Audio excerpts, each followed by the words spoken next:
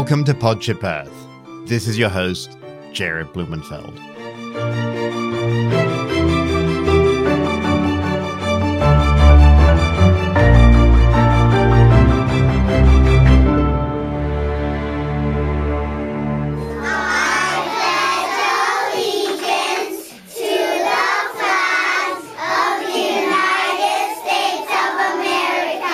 Today, there are 50 million kids in the US school system who spend less time outdoors than any other generation before them. And when children are let out for recess, it's most often on expanses of asphalt, barren wastelands with no shade or greenery.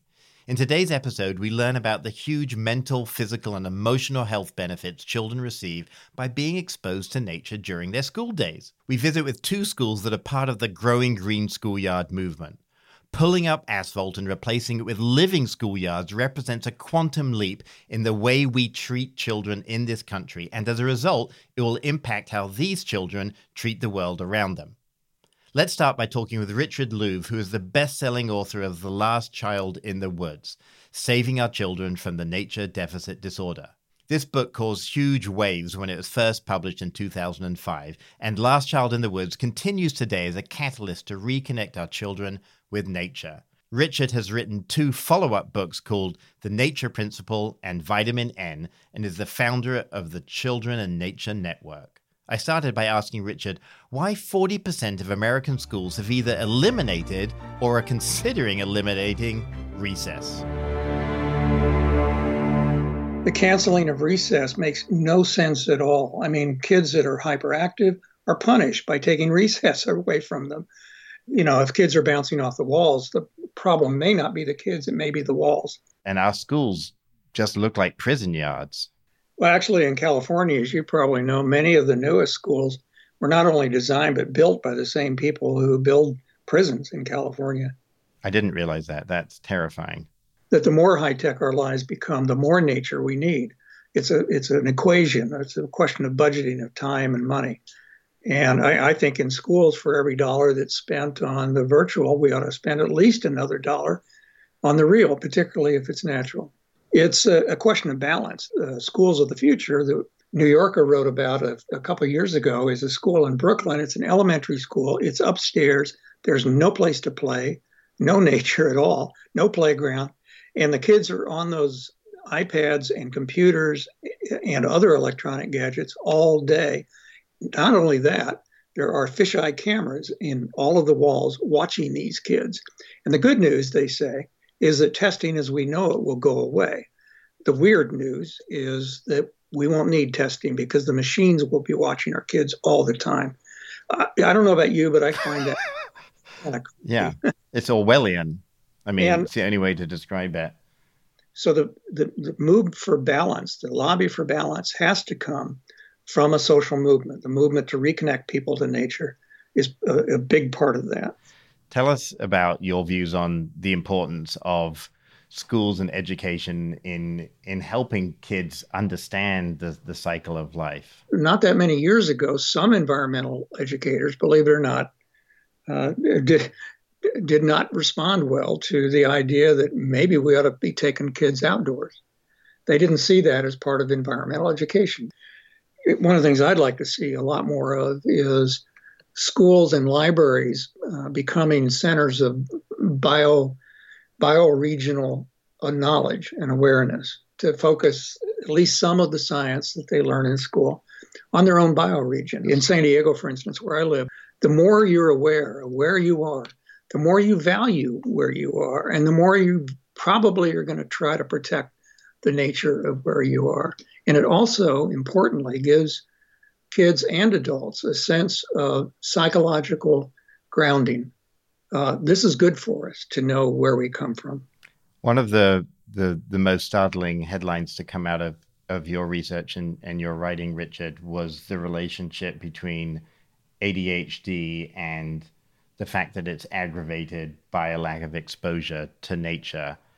Today, if you go to the Children and Nature Network, which is the nonprofit that grew out of Last Child in the Woods, you'll see abstracts for over 700 studies.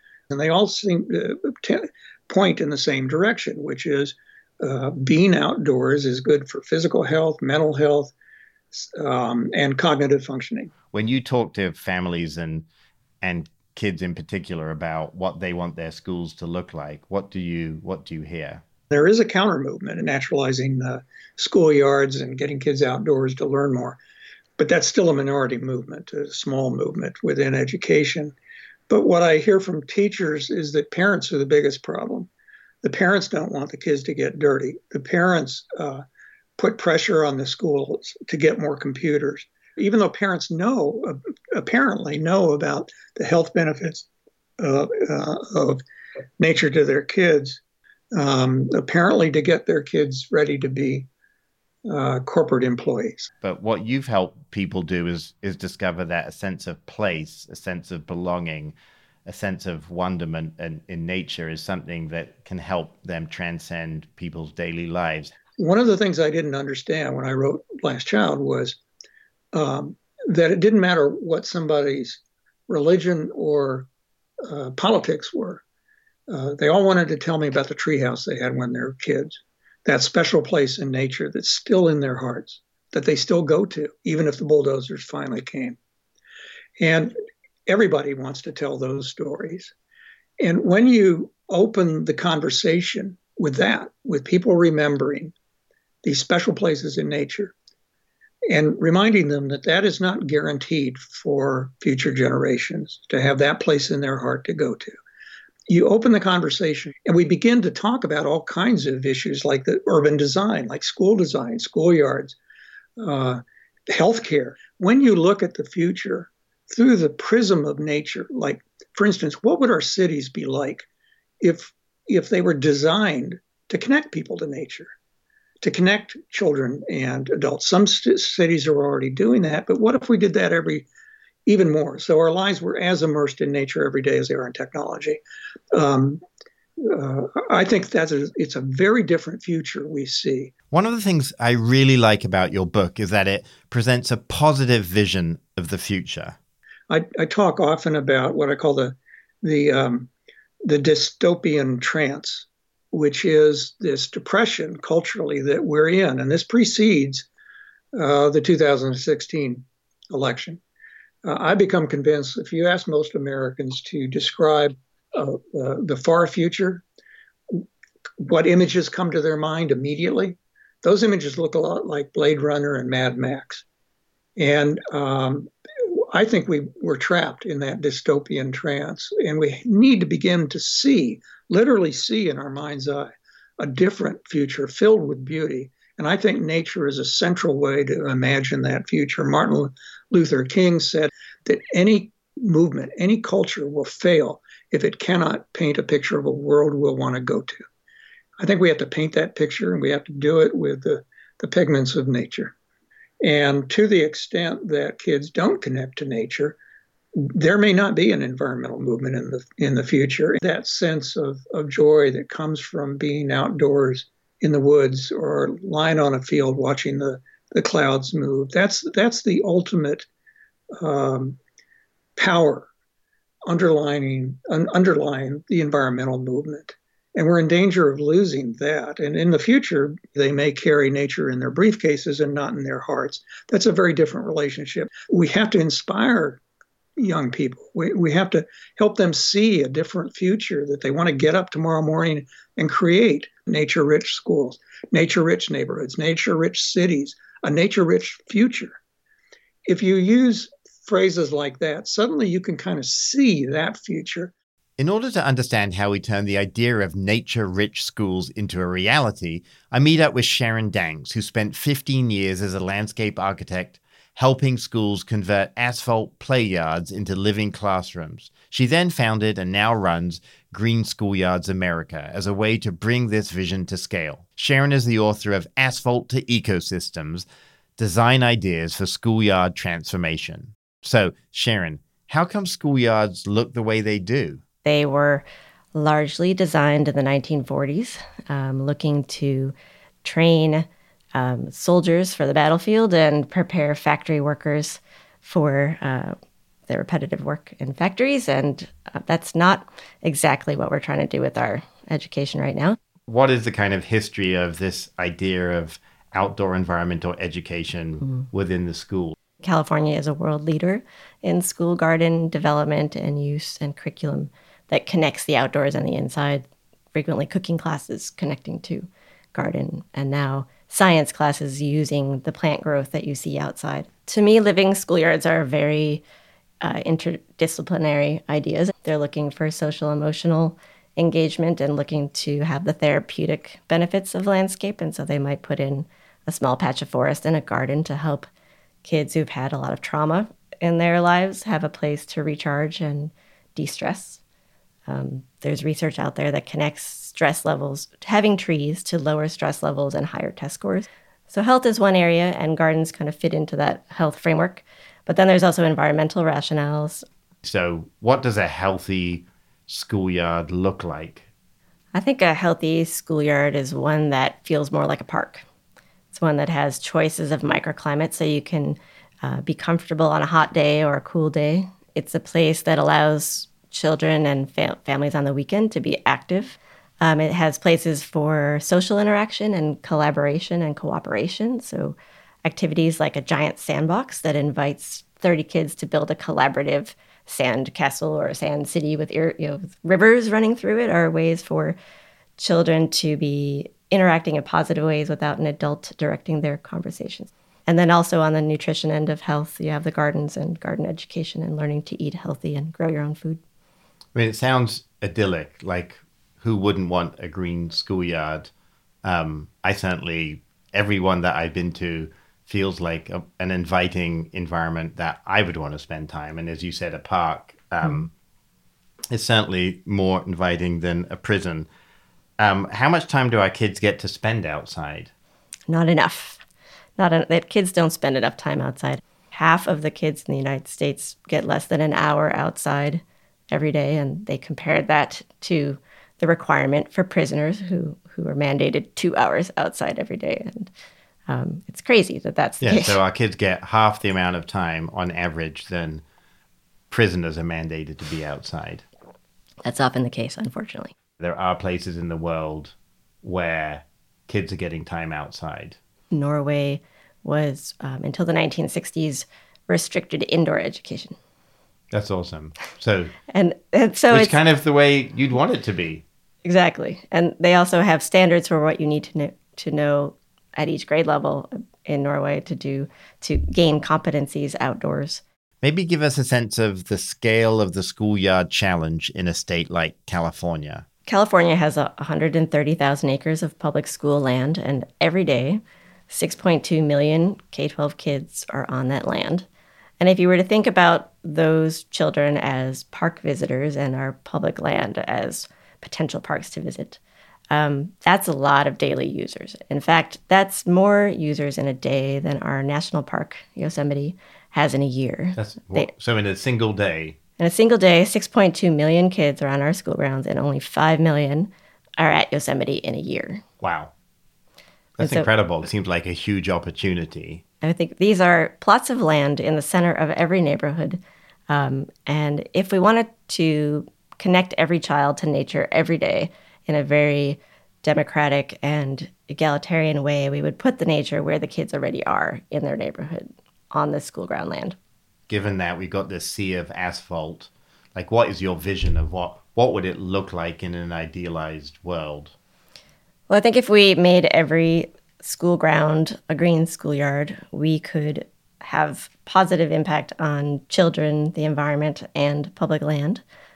And for children, we'd be able to give every child access to nature every day in the places where they already spend time. So tell us a little bit about the benefits of having it's a green classroom as well as a schoolyard. We asked teachers, what are you already teaching that you'd like to be able to teach outside, across the curriculum, across the grade level? So this is not about adding to the plates of teachers who are already busy. It's about making their teaching easier, more interesting, more engaging for them and for the kids. Piloting a curriculum now that's related to measuring surface temperatures of playgrounds. How hot is the asphalt compared to the grass? How hot is it in the sun versus the shade, and all different materials? And so they might, for example, see that it's 90 degrees cooler on the live grass under a tree than it is on the rubber safety surface, which is reading 165 as they can.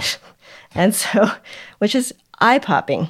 And so having children be the scientists who go about that process during their science class, but also the coming to democratic consensus with that scientific information about action that should be taken, and then making recommendations to their school community about how do you retrofit that site to plant a tree in the right place to shade that hot spot and cool it. So we want to help kids be solution finders or change makers for their environment. We ask the kids also, of course, what they would like to be doing outside, and getting kids to draw pictures of their ideas and annotate them. They're not consulted often enough. So we try to amplify their voice in the planning process. We want every child to have access to nature every day. It is for their enjoyment of life, but it has ramifications for test scores and mental health and physical health.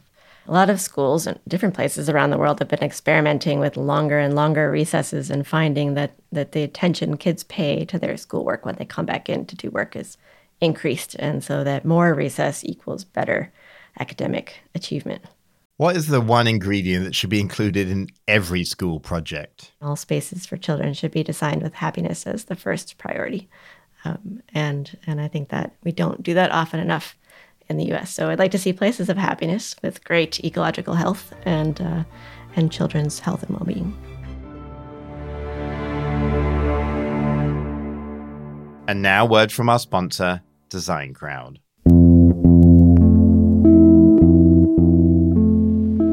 Tony Stark makes you feel he's a cool exec with a heart of steel. Marvel Comics have been made into 19 movies, and there are 13 more in production. Together, they've grossed over $16 billion, bringing in more loot than any other movie franchise ever. The creative genius behind Marvel Comics and the co-creator of Spider-Man, the Hulk, Doctor Strange, the Black Panther, the X-Men, and Iron Man is the American comic book writer Stan Lee. Here's Stan talking about his inspiration for Iron Man. Hi, this is Stan Lee, and whether you like it or not, we're going to talk about Iron Man.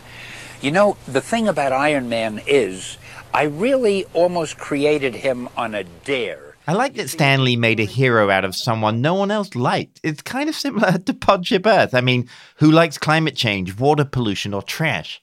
Just like Marvel Comics, the character piloting Podship Earth needed to get some superhero qualities. And just like in the comics, our superhero needed a poster.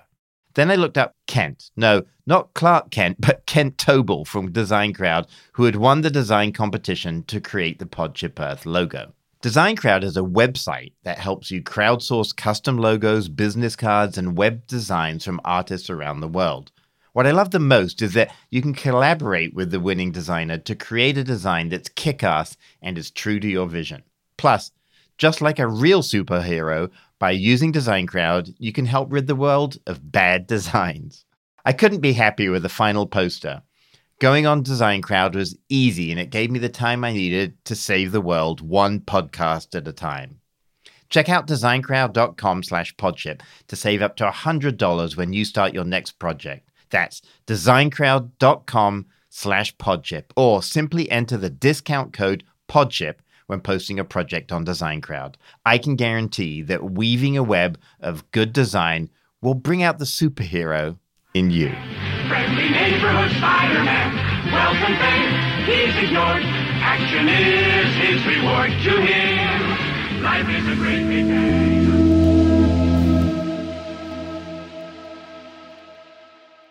Now back to our episode on greening schoolyards. I traveled to West Oakland to Hoover Elementary School to talk with Miss Wanda Stewart, who is a force for nature.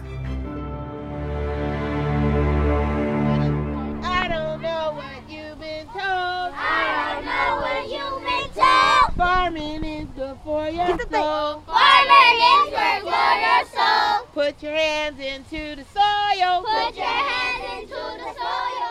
Miss Wanda, tell us where we are. So you are at the Hoover Hawks Victory Garden in West Oakland, California. And what are we looking at? We're looking at a school and community garden that is 75 foot square. and cultivated by elementary school students. And it's full of food and fruits and vegetables and spaces to be in nature. And tell us about the view that we get from the garden. Ooh, the view from our garden is a large expanse of blacktop, lots and lots of blacktop that has been measured as hot as 120 degrees on the right day. We've got about 350 kids or so who come to school here every day. What is your role, Miss Wonder? I call myself the garden life teacher. We grow food and we learn about nature and we do a little bit of cooking. We just hang out in the fresh air and observe bugs. It's amazing how many times kids will be thrilled by roly-polies.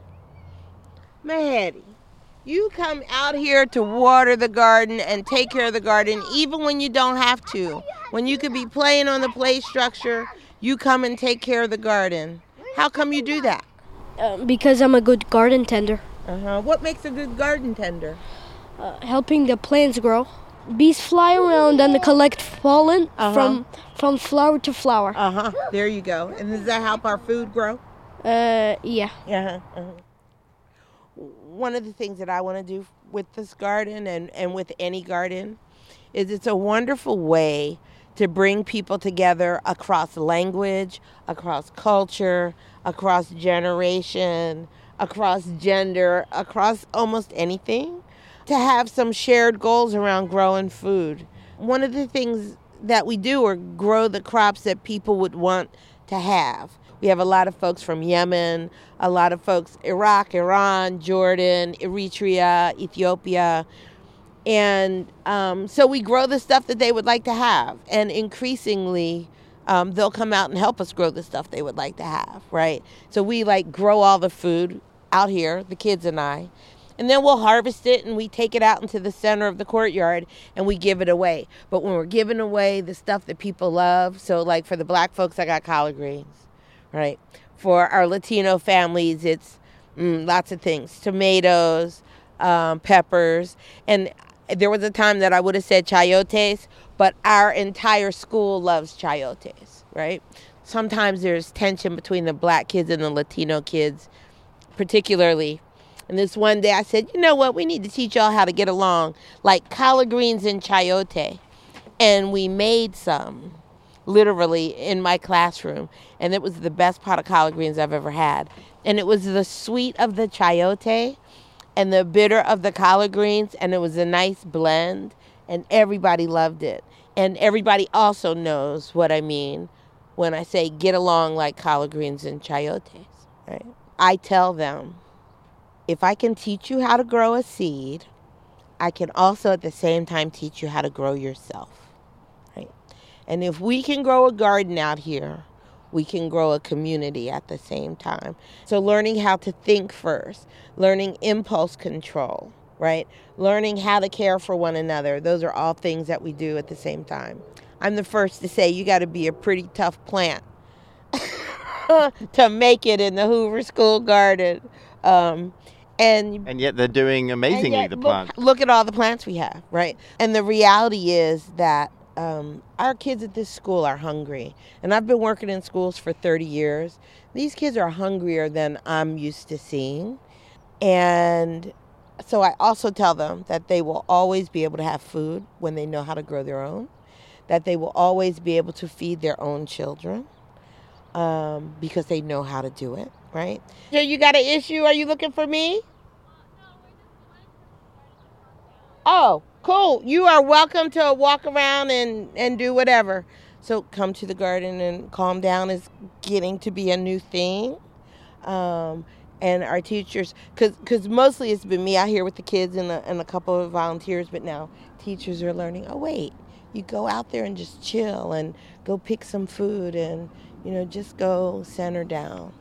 So it's becoming a nice place for that. It's a nice retreat for kids who, when you're living in the hood and it's pretty rough out there on the playground, and you're not that kind of kid, you're more a softer soul, to be able to come and sit up underneath the elderberry or up underneath the grandfather redwood and just chill out for 15 minutes during recess instead of needing to keep that intense pace of what it takes to be here, is a really, really good thing. You got a red strawberry?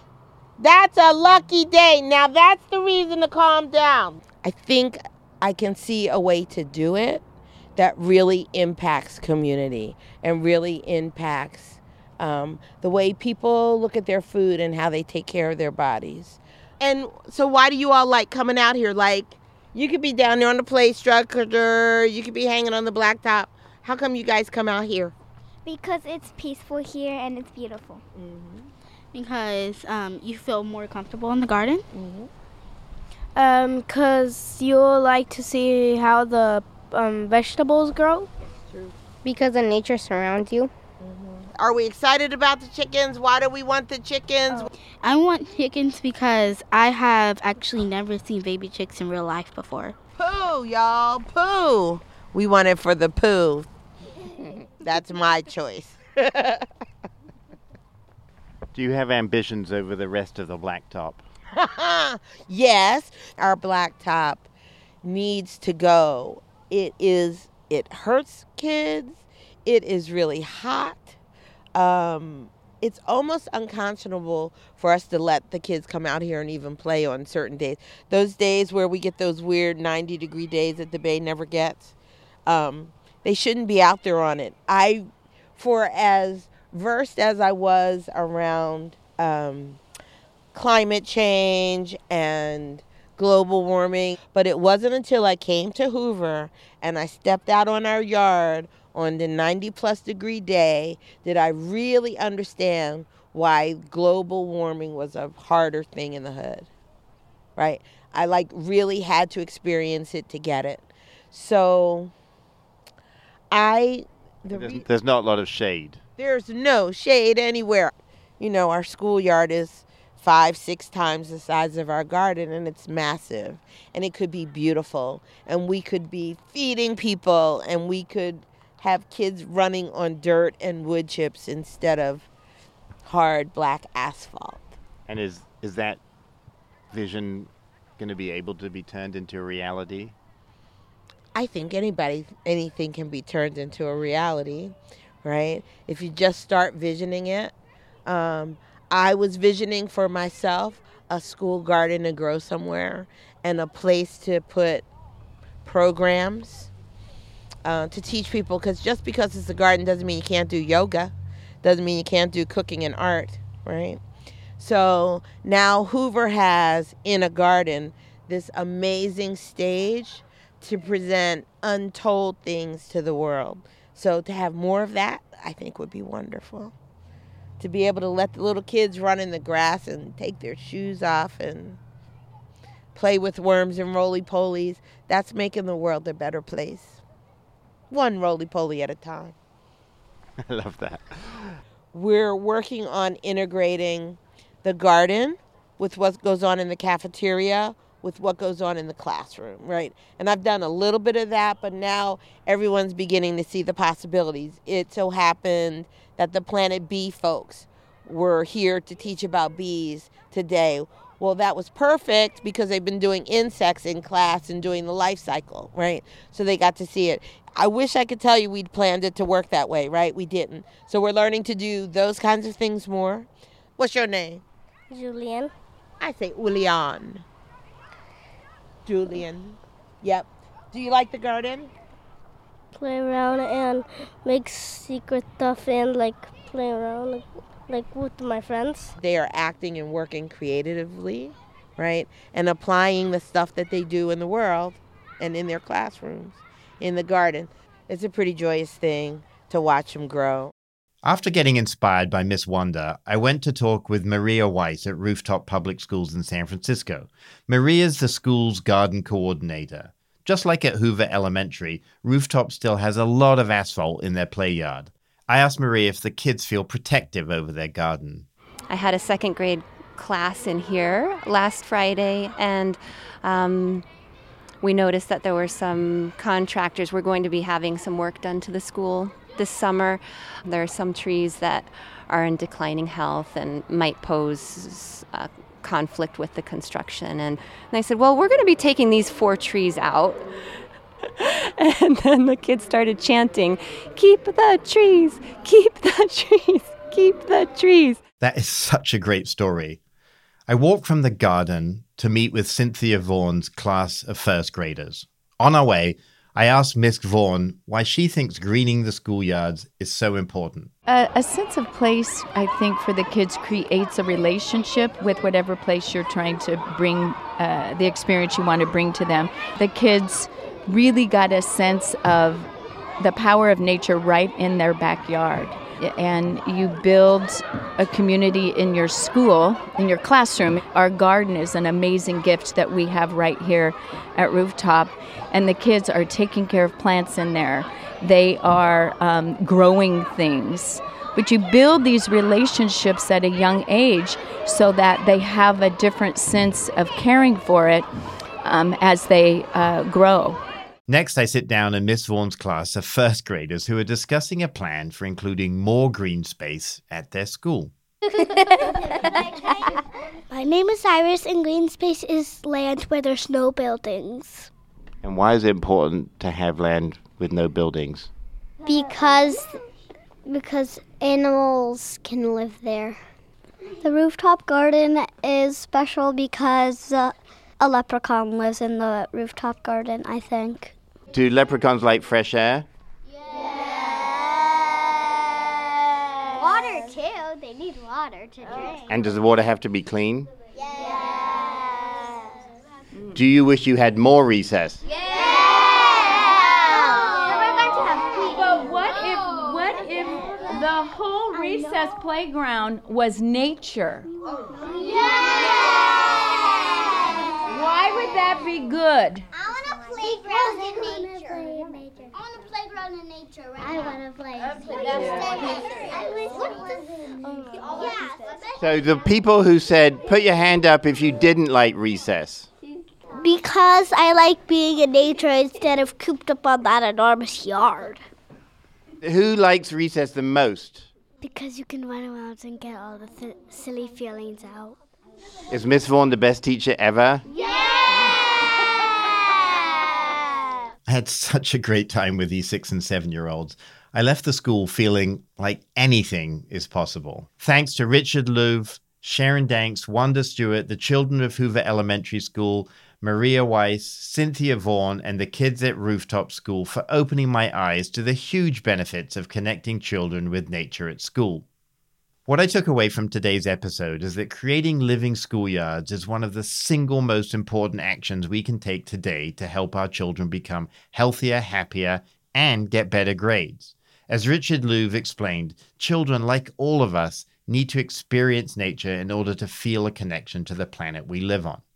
By digging up the thousands of square miles of asphalt that cover schoolyards across the country and replacing them with living, resilient, park-like green schoolyards, we can grow food, help stormwater recharge our aquifers, reduce urban heat island impacts, and help integrate the nature on our doorstep into the way our children learn about everything from math to cooking. By increasing the amount of time our children spend outside experiencing their living classrooms, we will end the shameful practice of treating the youngest and most sensitive members of our society like occupants of a prison. By recognizing that children need nature to succeed, we will be taking a big step towards healing the planet. In order to take action in your community, email your local school district or neighborhood school principal and ask what you can do to help. Maybe you have a green thumb and can help teach kids how to grow zucchini, or maybe your sister has a pickup truck and you can use it to bring mulch to your school, or maybe you want to help plant a maple tree in memory of a loved one. There are literally endless ways you can help green your local school, and I can tell you from this week's episode, it is so much fun. In next week's episode, we examine the swirling mass of plastic, twice the size of Texas, floating in the Pacific. If you have time, please review the show on Apple's Podship Earth page. Thank you so much for being part of the Podship Earth journey. From the entire Podship Earth crew, sound engineer Rob Spate, producer Nancy Ferranti, executive producer David Kahn, and me, Jared Blumenfeld. Have an excellent week.